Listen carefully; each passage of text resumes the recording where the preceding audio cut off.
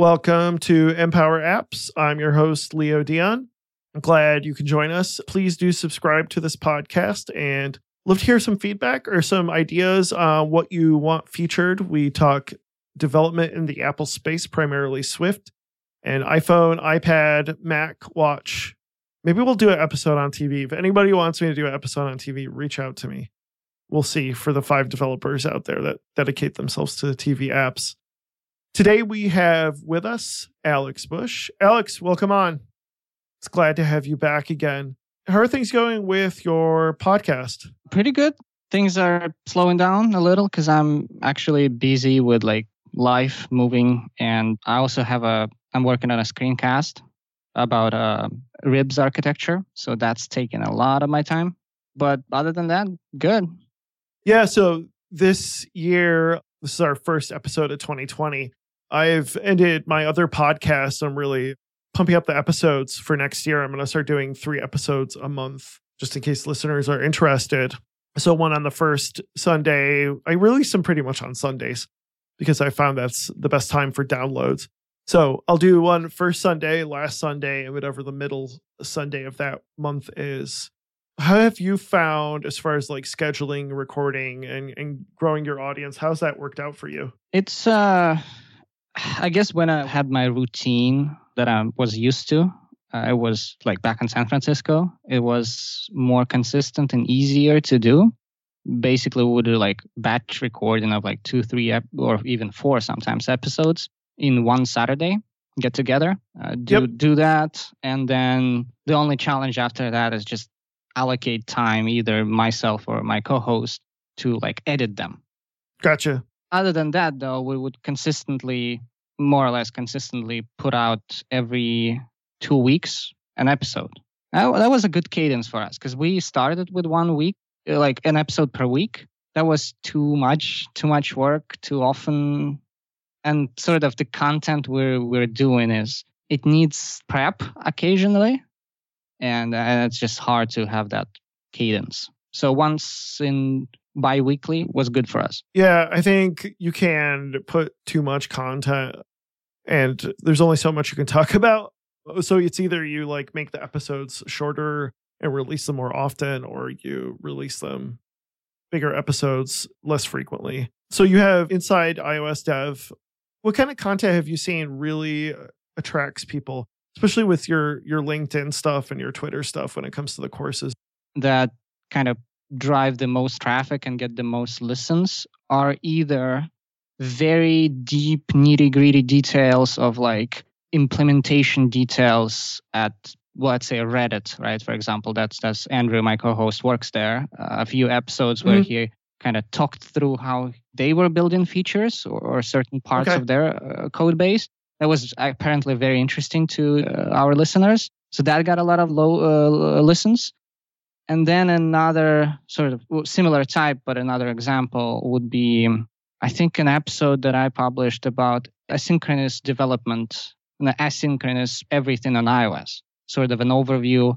What options do you have? Mm-hmm. And pros and cons of each. Start with an SURL session as a built-in black box. But then if you want to go low level, Grand Central Dispatch. Or if you want to go higher level, NS separations, and so on and so on. So that also got a lot of traffic. But then another type that was surprising to us that got maybe even more downloads was actually more personal episodes where Andrew and I would just, didn't prep really. And we didn't teach as much, right? It wasn't educational content. We just talked about, it was after WWDC, and everyone was on the hype train of Swift UI and Combine. Right. And we were guys, we're tired. This is yet again, same old thing that we read about many years ago in old books, right? Combine and reactive stuff is not new and so on.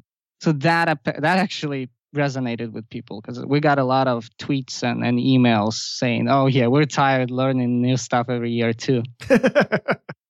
Yeah, that's awesome. And I think the highly opinionated stuff is super helpful to people and really attracts folks. Mm-hmm.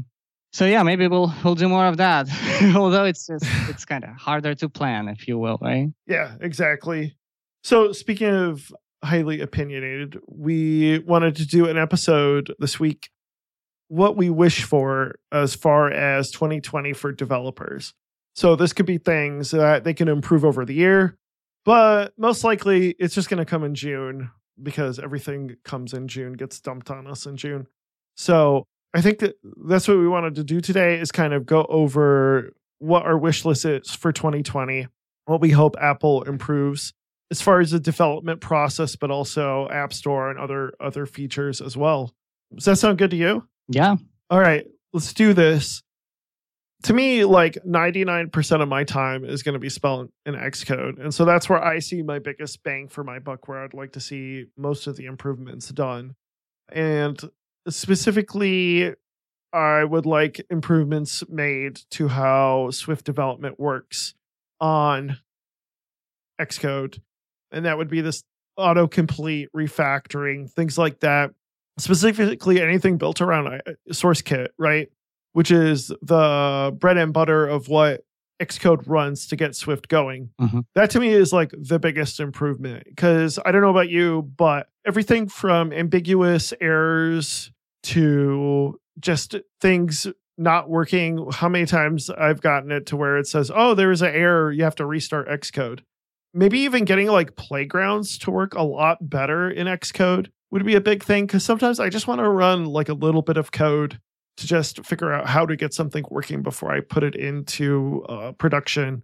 Things like that, like, are big improvements I would really, really want to see when it comes to Xcode.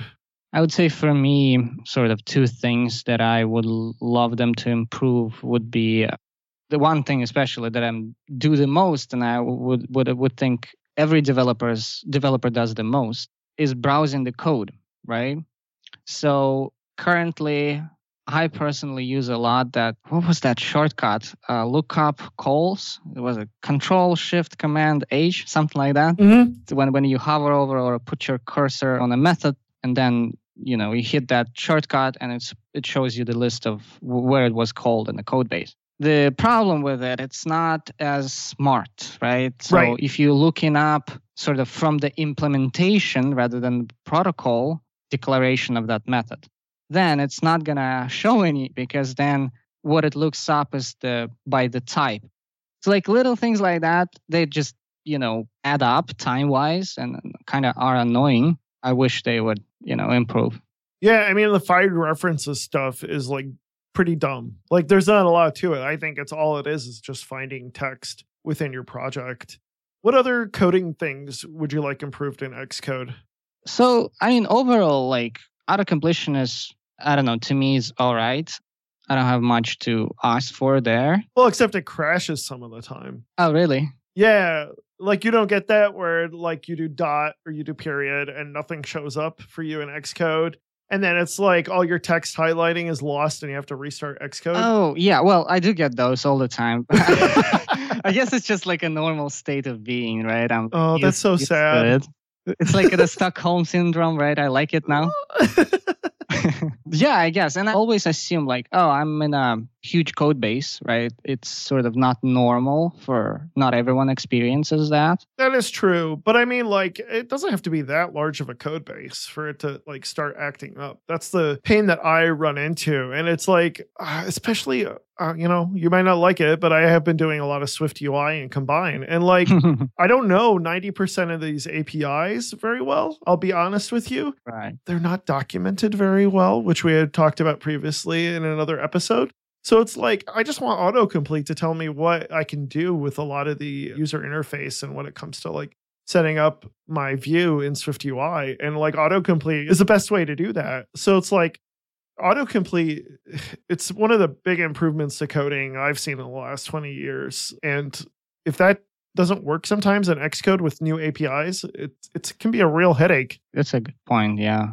You know what I really would want to have, and that's never going to happen? What's that? That's a sort of what's the phrase I'm looking for? Like a pet feature, if you will, of mine that I really love. Vim support for the editor. Vim support. Okay, so give me the use case of why you use Vim. So I currently use Xvim on every stable. They usually catch up pretty quick, every stable release of Xcode. And okay, I am not a hardcore power user at all of Vim, but I do use sort of lightly the features it gives you, like quick navigation, jumping up and top or bottom of the file, jumping multiple lines. Yes. Or like quickly replacing or copy pasting something with like several, just a few keystrokes. You do multi-lines or things like that. That's what I use. And yeah, it works better for me than scrolling and doing the normal shortcuts like option and arrow keys, right? To jump between words. I sympathize with Vim and I see why people use it, especially not having to put your hand on a mouse. Like, I totally get it. Like, you want to be super fast. But I've always found it to be like a really big learning curve to get good, like really good at it. But once you get it, yeah, it totally makes sense. Like, okay, colon this, :1, :G, whatever you need to do as far as Vim is concerned to like traverse your code. But I find myself just always wanting to like use the mouse to like right click on something or to like do any sort of special commands. Well, don't get me wrong, I still do that. And this is why I say I'm a light Vim user rather than like advanced. And honestly, actually, that is what I like with that XVim extension. You get best of both worlds. I get a little bit of my Vim commands, but then I still, when I'm in insert mode, it's basically plain old Xcode stuff, right? So I have both, and I actually constantly switch between them. And then the other day, I've done some Ruby development, and I switched completely to like Vim in terminal. Oh my God, that was a pain. Right. Because I still want my little like command right arrow to get to the end of the line, right? That's easier for me to do than do the $sign or whatnot. And then switch to insert mode. It's like a bit more work. So yeah, that combination, right? And I just wish it was natively supported by Xcode rather than being this hacky plugin thing. I don't even know how they make it happen. Right. Yeah. I wonder if I used XVim before. I know I've used like a Vim extension for Sublime Text, but yeah. So what's the likelihood that's going to be? Oh yeah, that's 0. I know. It's just, I wish, but. I wish. We can wish. That's what this episode is all about. So we've talked a lot about the code refactoring. I actually been using that more. I feel like it's improved in Xcode 11, but I still feel like I wish there was some better support for like, especially stuff that encourages protocol-oriented programming and encourages good patterns. I think that's where refactoring would really be helpful. That's actually funny you mentioned that. I just realized, I guess they added some features and improved it. That's one of those Stockholm syndromes kind of things where it was not there for so many years. I stopped even wishing for that, right? Even thinking that I could do that. So one of the things I could see Apple doing when it comes to Xcode is kind of doing what they did with Objective-C and with UIKit and AppKit and iTunes. Follow me through this. I think they should just build a new IDE from scratch. That's essentially what they've done before. Like that seems like a pattern from Apple, right? To where it's like they try to add things to iTunes or Objective-C or to UIKit or to AppKit to make it quote unquote modern. And then they get to a certain point that they're just like, screw it. Here's a music app. Here's Swift UI. We realize that like we need something brand new. And I almost feel like Xcode is kind of at that point to where it's like, seriously, there's so much legacy support in Xcode for like C++ or C or Objective-C, which maybe there's a use case for it, but 99% of the time, people are just going to be writing iPhone apps with it and using Swift. That would be ideal. Just brand new IDE that's completely Swift based that simplifies a lot of that stuff down and like focuses on the things that developers really need. So shall we say Swifty code or something? Yeah, there you go. Or Swift code. Exactly. But does that make sense? Yeah, it does actually. Might be a good fresh start. You're right. WWDC 2021 or 22.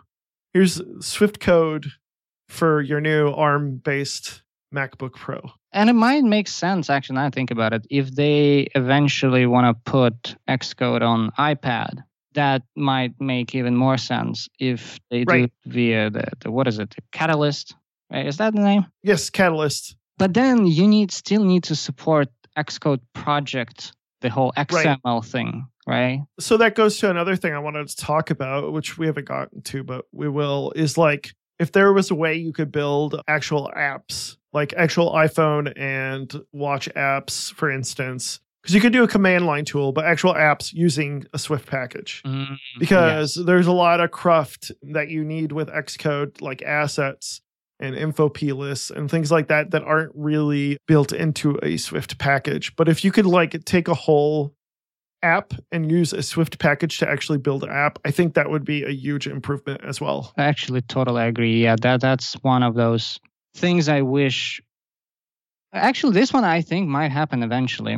So the nature of Swift package managers that there's this declaration file, configuration file, right?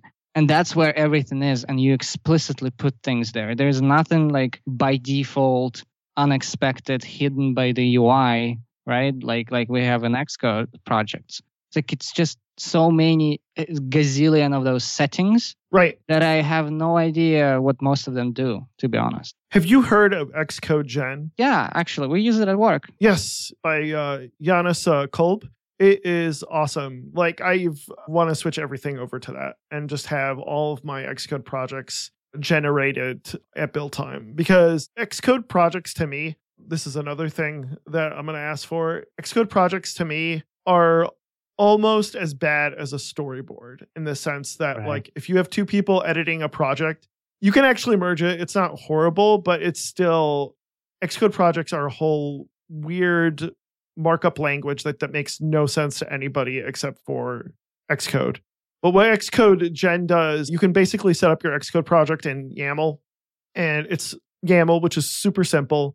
And then it'll generate the Xcode project for you and then build that out. So I wish that Xcode projects would be a lot more simple in that way, to where anybody like can get a text editor and edit a project and edit settings without having to deal with the headache of Xcode. Yeah, previous company I worked at, we used Buck. Okay. So that's a Facebook tool for like large projects, but similar idea. You have your declaration. It's more a folder structure, like relies on the folder structure, but in each folder where you have a Buck file, in that Buck file, you declare what it's basically effectively making it a little module. And then you say, oh, it depends on this and this and this. And then to generate final Xcode project, you run Buck command, and it will go traverse the tree of your folders, figure out all the dependencies, resolve versions and stuff like that, and then generate the final Xcode project for you. It's fantastic. What's it called? How do you spell it? Buck, B-U-C-K. If you Google like Facebook Buck, you'll find it. And that's for both Android and... Yes, it's for a lot of things. I think you can do like other projects too. But yeah, iOS and Android, fantastic. A bit bulky, like it's another DSL to learn, of course, right? Right. But it's a DSL that's simpler than Xcode projects. That, and it really, really works for large teams where it's like those Buck files are your source of truth now. And that's what goes into your GitHub. And the generated Xcode project is actually, you might not even want to check it in, to be honest. It's like, it's not important. And that's what I've been doing with Xcode Gen, is just putting my Xcode project like under a git ignore file, because it's not worth it to me as far as that's concerned. What other things do you want to talk about when it comes to Xcode? Because I have more. Unit tests. I just want sort of a better, it's not Xcode specifically actually, support or improvements that I want. I want command line improvements. Like I want to actually decouple off of Xcode UI as much as possible. For example, one thing I really liked in Ruby World, and we don't get to have something like that, or at least not out of the box, was Guard. So basically Guard it's a Ruby gem, and you run a little mini server thingy that observes your project files. And every time your project files change, meaning you like make a change and then save them, right? It will rerun all of your tests. Or it will target specifically, if it's smart enough to figure out, let's say you changed a interactor file or presenter file, it will find the respective interactor tests file and run tests in that file only. So you constantly know when your tests, pass or fail, right? Interesting. So basically, like you want Xcode to constantly run unit tests as you make changes. Or rather terminal, right? Like, sure, Xcode could do that if like they build it in, but I'd rather even have it in a terminal so I have more control. So like a watch, basically like okay, interesting. I mean, that goes to a whole thing about like how much I wish that things could be pushed to command line. Basically what Fastlane is trying to do, but in a much better, more integrated way, I guess, to put it. I totally agree with you on that. The other thing I wanted to mention was built-in server-side Swift support. I want that. It's kind of works, but I want it to be much easier to like start a project and get going with server-side Swift and to have some of that stuff in Xcode. And then we've kind of improved things with Swift package support. We did an episode with Abby Jackson on that about some of the ways Xcode helps you organize projects and workspaces. But I think continuing that modularization of code and making that easier in Xcode would be a big improvement.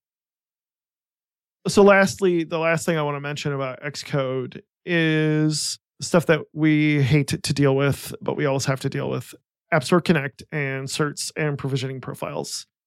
That could be improved in Xcode. I wish there was like a native app to deal with that stuff and it was more integrated with Xcode, but that I think is a thing that could be improved upon. I would actually argue more for a command line push on that one as well. Kind of like what Fastlane does now. And I know they hide it for you, right? Like behind the scenes, the Ruby gems that they have there actually go and click on the links on the website for you. But, if it's like natively made by Apple via like a proper HTTP API, right? Mm-hmm. That would be way better. Yeah. You have here in the notes, command line hooks and improvements. What do you mean by that? I guess I meant this, for example, that unit testing one, right, that we talked about. Okay. Just sort of in general, push everything more towards command line, like build as well, right? I know that there is a source kit, right, and Sorcery and all of those projects to kind of analyze code, I guess Swift source code. Mm-hmm. So I would want more of that, but be exposed via terminal again, right? So that I can run my build commands from terminal and it will give me a better sort of reporting back if something didn't compile, right? What was the error? What was the problem? Kind of all the things that Xcode today shows for us, those little snippets, tidbits of like, oh, I don't know this type, right? Like that's not declared. Give me that, but in terminal, so that I either just use my terminal for that, or maybe I build my own IDE around it. Right. Okay, I gotcha.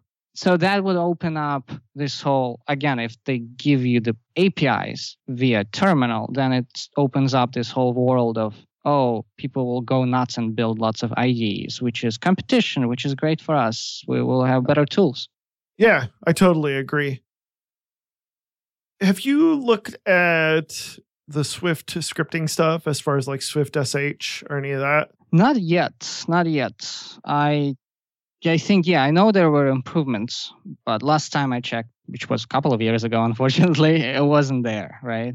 Yeah, there's some decent tooling out there as far as like running Swift, like a bash script, for instance.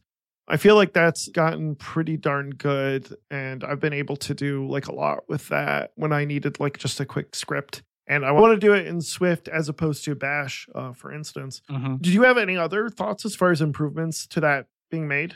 No, actually, but you kind of reminded me about the command line support and scripting support. I would love to see that. Like, I know today you already can do it. You can build command line apps, but this whole step of like generating Xcode project, and then there's an extra step between you running a command line command that would be your Swift binary thing, and then getting that input in your app. Right. There's a distance there that kind of is a friction, right? So if that would be improved, then I could like in the Ruby world, I could do type IRB, and then it opens my REPL, right? That interpreter. And then I just type stuff and it executes those Ruby commands right away. That would be fantastic. Because then it's, again, it will popularize Swift even more as a utility tool, meaning more people use it. Maybe we'll get server-side Swift improved because of that as well. Like, I actually already see at work, we have a few, I was so surprised, pleasantly surprised to see a few command lines, like utility for our project, command line tasks done using Swift code. That's awesome. Yeah, it was like, oh, great. I can actually read that. And I can't even change it.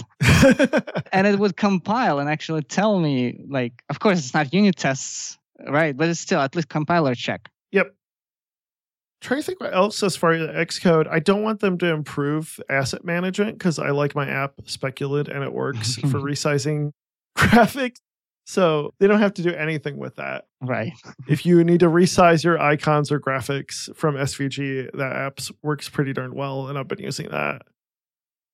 So let's get into Swift UI, because you're a big fan of Swift UI, right? I like dream every day to like rewrite everything in it. No. What could they improve as far as like UI development on Xcode or Swift for you? Because you don't like Swift UI, correct? So okay, let me say this. It's not that I don't like it per se. It's more of a, like, I know what it's going to bring to our whole developer community. It's going to bring this notion that we can do all the JavaScript stuff, such as Redux and all of those things, because people think it's made to support that. It's not actually. It's more of a MVVM binding type of thing like Microsoft has. Mm-hmm. Right. But we'll see where it goes. And I think it's an improvement overall. Let me say this, right? It's an improvement overall. It's better than auto layout.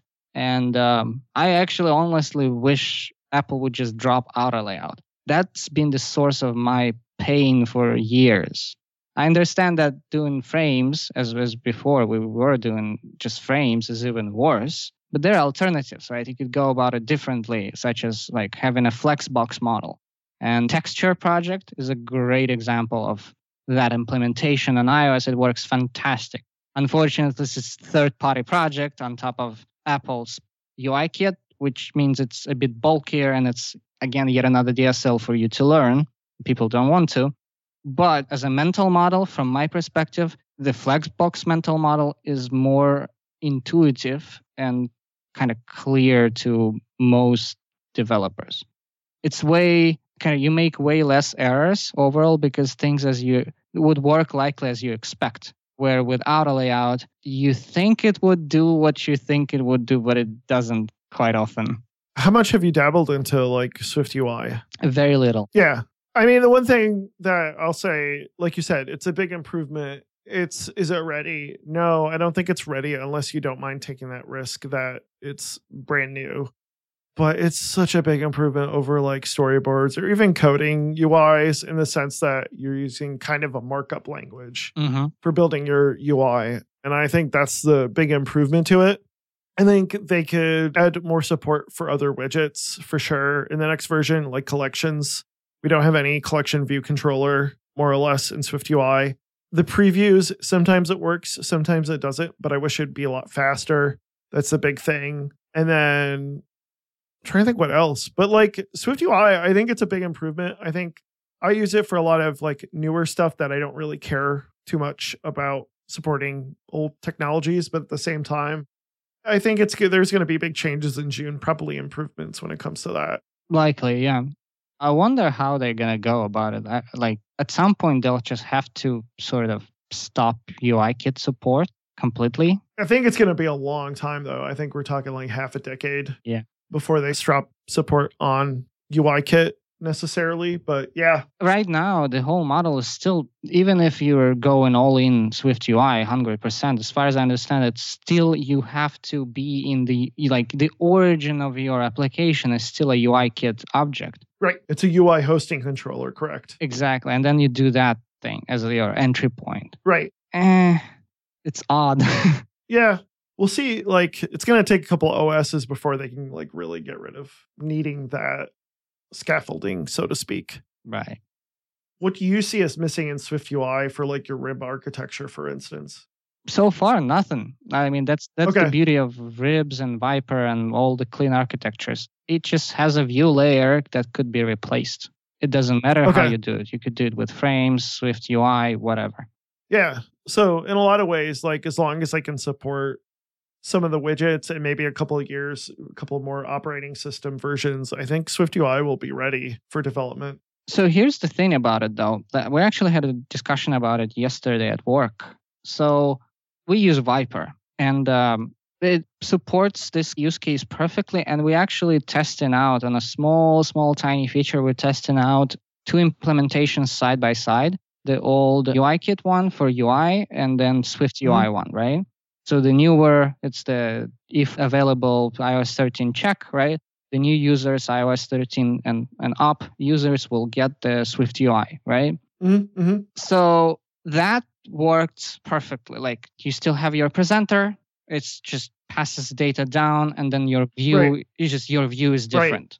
But it doesn't matter which implementation to it. And then in your interactor, your router, everything up the chain, it doesn't care. It doesn't even know, doesn't matter. Right. But the danger, what we're like contemplating right now and trying to figure out, and that's, I think, the problem with Swift UI, right? I guess not Swift UI itself, but what it brings and encourages. But then now people start to say, oh, but we can do the bindings there. Like, how do we expose bindings, I guess, up or higher up in our presenter, but then to iOS 13 users only because it can be available for previous versions. And that's where it starts like creeping into your code base. It's like, God damn it. So you're talking like combined stuff. Yeah, exactly. Let's get into that. But like you have some data model set up and you need to wrap it in like an environment object of some sort or like that's where you're seeing the biggest headache. Yep. Yeah, I kind of agree with you a lot with that because I feel like the published property stuff, they're still not, the tutorials touch upon it, but they don't really cover some of like the nitty gritties of data binding and things like that I think there should be some sort of pattern or practice on that kind of stuff because there isn't, it's really fluid right now. And I could see a lot of bad habits coming out of that. I agree completely. Apple's not helping either. They're like horrible examples that they show. Well, there's super simple stuff. Like it isn't really like heavy duty app development type stuff that's helpful to a majority of developers, right? That's true. But then all the junior devs who just coming into the platform think, oh, Apple showed this. That must be good code, right? Let's do it like that. Right. Ugh, no. I think there needs to be like, Combine's super powerful and it's great, but I think that to me is the biggest missing gap as far as the community is concerned when it comes to education, which I'm hoping to do more of because I think there's plenty of room for improvement. The other thing I wanted to cover was, and this is the talk I did at 360 iDev, was like async programming could be improved upon. Sounds like you dabbled in this as well, but like I feel like they skipped promises and futures and just went right to combine. But I think that there's still a lot of use cases where promises and futures makes a lot of sense. And we've been dreaming about async and await forever. Mm-hmm. And I think like there's definitely a use case for that to be added to Swift as well. Right. I worked with it in Dart a little bit a long time ago when Dart was only on the web. And as far as I understood back then, at least in the Dart implementation, it was just a syntactic sugar though. It is a syntactic sugar. Like the first step that they could do is just have promises and futures. Like, because that's really what it is behind the scenes. And then async and await is really the syntactic sugar that kind of hides that behind the scenes. So it looks more fluid or more like easy to read. And then I felt like, so they have like a future class that they added or struct in Combine, but is not really a future. But like futures and promises are so much cleaner than dealing with closure or callback hell in Swift, where you have this like pyramid of doom that you have to deal with. You know what I mean? Right. Yeah. Actually, funny enough, we do use promises at work, and I kind of struggle with them because we use PromiseKit. PromiseKit's Google, I believe. Is that the Google one? Or no, Google is futures. Maybe. PromiseKit's a different one, but they're both like fairly good. Like I liked it once I got started with it. So I can't unit test that darn thing properly. I mean, okay. Interesting. I can, but I'll have to use weight expectation thing. Right. Yep. So at the previous job, it was banned, and I got used to that. We used RX Swift, and in RX Swift, you can actually do everything synchronously in unit tests, so you don't need to wait. It was incredibly fast. So I'm not used to doing the wait calls now. Right. And I couldn't do that with promises because they just don't have any support for that. See, that to me seems like something they should improve in unit tests. Right. And not like, you know what I mean? Because like it seems like supporting promises should be part of unit tests and the unit test infrastructure. Yeah. We'll see. I'm not expecting, to be honest, I'm not expecting that from Apple. Like to have it giving us in Combine framework lots of support and protocols specifically, right? That's what will help for unit testing. Yeah, which doesn't make sense. There's a good tutorial out there that I'll post in the notes on how to unit test with Combine. There's a caveat though. I'm a big fan of RX Swift, so I'm biased. That's why I'm like not promises are not my cup of tea. Interesting. So is RX, you mean you're like specifically a fan of RX Swift, the framework, or Reactive Swift, the pattern? Reactive X, the pattern specifically, because it's a universal thing. Do you consider SwiftUI and Combine reactive? Yes. Okay. Although Combine is not adhering to Reactive X, there is a, how do they call it? Sort of like a canonical implementation convention. That's the beauty of it. Okay. And then Reactive X, RX something, RX Java, RX Swift, RX C#, whatever, they all implement the same thing, which means it's exactly the same API in every language. So you learn one, and then you can use it anywhere. And Combine is not adhering to that. That's what's the problem. Interesting. So what's missing out of Combine specifically, besides the fact that there's some name changes and stuff like that? I have not looked into details. I'm sorry, I can't really kind of tell you. The sort of, when I glanced at it, skimmed through it, I think it was a lot of published subjects, like subjects not behaving the same way, and the hot-cold signals also not behaving similarly. It's actually the same problem I had with Dart, RX Dart, a few years ago. That project, because Dart has a similar, they have some signals type of thing built into the language, but it behaves differently from what RX canonical implementation is supposed to be. So that project ultimately, actually, I complained there, and they ended up renaming that project, and it's not RX Dart anymore. It's like Streams Dart or whatever. Gotcha. Because it doesn't follow that convention. That makes total sense. Behavior specifically, right? Like it's not even just the names of methods. It's called the same, like FlatMap, I don't know. But it's called FlatMap, but it doesn't do what FlatMap's supposed to. It does a slightly different thing. So like, no, not RX. What are some other things you want to talk about when it comes to Swift?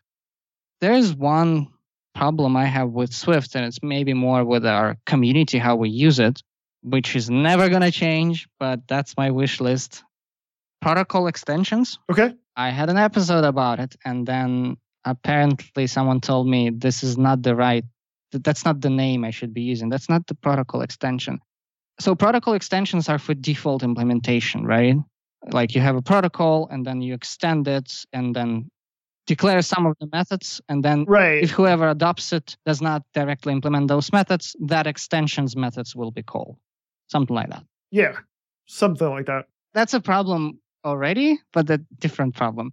The one I don't like is where people adopt a protocol, like you have my class column protocol 1, right? Mm-hmm. And then they scroll down to the end of the file and then type extension my class. Or rather, sorry, instead of doing it at the top of the class, they do extension my class column protocol 1. And then they declare all the implementations of that protocol in that little code snippet, right?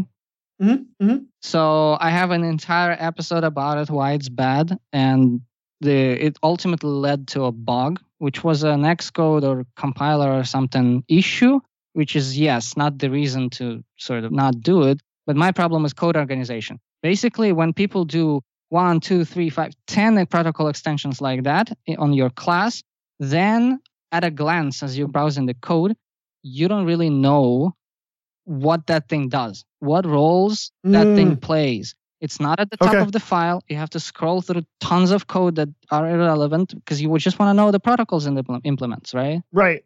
So the one use case that I see things being split up into extensions for implementations is when I have a UI view controller or UI table view controller that implements several protocols, and you end up with this massive file. So for one thing, I would split those up into separate files and then name the files like UI table view controller dot UI table view data source. Because like that's the use case that I see is where you want to split up implementation to like several files, because I don't think any file should be too long. I don't know like if it's 500 lines, 200 lines, but like a lot of your files shouldn't be very long. And then once they get too long, that's where I might implement like an extension in order to split that up, which I totally get how like that's a little bit harder to see what that class implements. But the thing is with any extension, like you're going to allow that anyways, if that makes sense. Well, yeah, and that's why I don't like extensions. I think it's a dangerous metaprogramming technique that shouldn't be really used, especially on the types you're not declaring yourself. It's like you're given this thing and you're just now augmenting it. Right. That's no. Like have a wrapper or any decorator or any other proper design pattern. Then it's explicit. Like, oh, I'm augmenting this thing. It's not buried somewhere. It's not like all of a sudden, just shows up. It could be used incorrectly. Like, I totally agree. I'm not necessarily against extensions, but I could see how it could be used incorrectly. And like the implementation of various structs or classes are going to be obfuscated if you're using extensions too much. I think I was just scarred by my Ruby experience where people just go nuts in Ruby world. When it comes to like extending implementations. Yeah, metaprogramming is even more powerful and encouraged in that community. Okay. So there are benefits to it. You do have Ruby on Rails because of it. It's like magically it creates stuff for you, right? Right. But then people start writing their custom magic, and then it's all hell gets loose. Yes. And I'm afraid if we keep having more goodies like that, like more metaprogramming capabilities in Swift, we'll have more problems too. Yep, I could see that. Is there anything else you wanted to talk about before we close out? There is one more thing. It's like it's actually sort of not my idea. Coworker Daniel Hall. It was originally his idea when we talked about it a lot at some point. Instant apps on iOS. It's like kind of like what Google has, right? With their just add water. Android. Yeah. What? Just add water. Exactly. Yes. Boil it 3 minutes, right? Exactly. So I honestly actually don't know like exactly how Google's or Android instant apps are implemented and done, but I know it's like this quick way to run your app without downloading the whole thing or something like that. I think Apple should do something like that for iOS, because I personally have a lot of use cases where I need a one-off use an app and maybe use it in 2 months after that. Again, I'm not going to download it. Go into a website also doesn't make sense. Yeah. But if it's like this stripped down binary thing that's just super quickly accessible, right? That could be a fantastic thing for the whole platform. You want to like just install an app for a brief period of time? Is that what it is? Roughly speaking, yes, because that's my pattern right now. I'm trying to cut down on digital sort of consumption in general. So I like turned off all the notifications on my phone and things like that. And lots of apps I uninstall and they're not on my phone. But then once a week, I need to do something like, I don't know, a banking app. I need to check my balance, like just making it up. But yeah, totally. I get it. I install it for like 10 minutes, right? I check my stuff, I do work with it, and then I uninstall it right away. Yeah. So also like this digital well-being or whatever people call it, meaning like it's not there. I'm not tempted to use it, right? The like digital addiction is a thing. Right.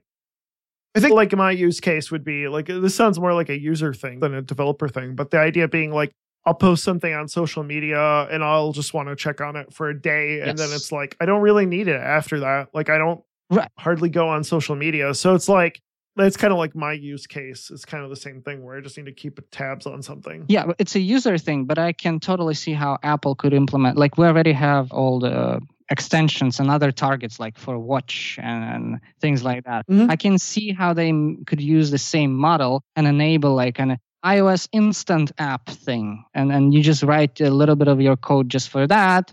That's what's available via Spotlight search, for example, right? Yeah. Maybe you can do that as part of like playgrounds too. Right. Yeah. Yeah, totally. Yeah, that's a great idea. One thing before we close, I want to mention that one of our guests mentioned on a previous episode, we had Guy Rambo on, and we talked about independent watch apps, which I've dabbled with, in-app purchases on the watch. It makes no sense to have independent watch apps without in-app purchase. So, because nobody pays for apps anymore and everybody pays for in-app purchases, it'd be nice to be able to do that on the watch itself. Charges you 99 cents for each heartbeat. Boom, gold mine. I know. That would be awesome. Thank you so much for coming on. Thanks for inviting. It was great to have you again. Yeah. Where can people find you online? You can find me on Twitter at Alex_V_Bush and on LinkedIn. I think similar. You just search for Alex Bush. I'll show up somewhere in the US regions. And you can email me at alex@insideiosdev.com. The podcast is Inside iOS Dev, correct? Mm-hmm. Awesome. So you can find that on iTunes or whatever podcast player you are doing. Thanks again. All right. See you next time, guys. People can find me on Twitter at LeoGDion, and my company is at BrightDigit. You can email me, leo@brightdigit.com, or you can also let me know any thoughts that you have. What items do you have on your wish list for next year for Swift developers? We will talk to you again and have a happy new year.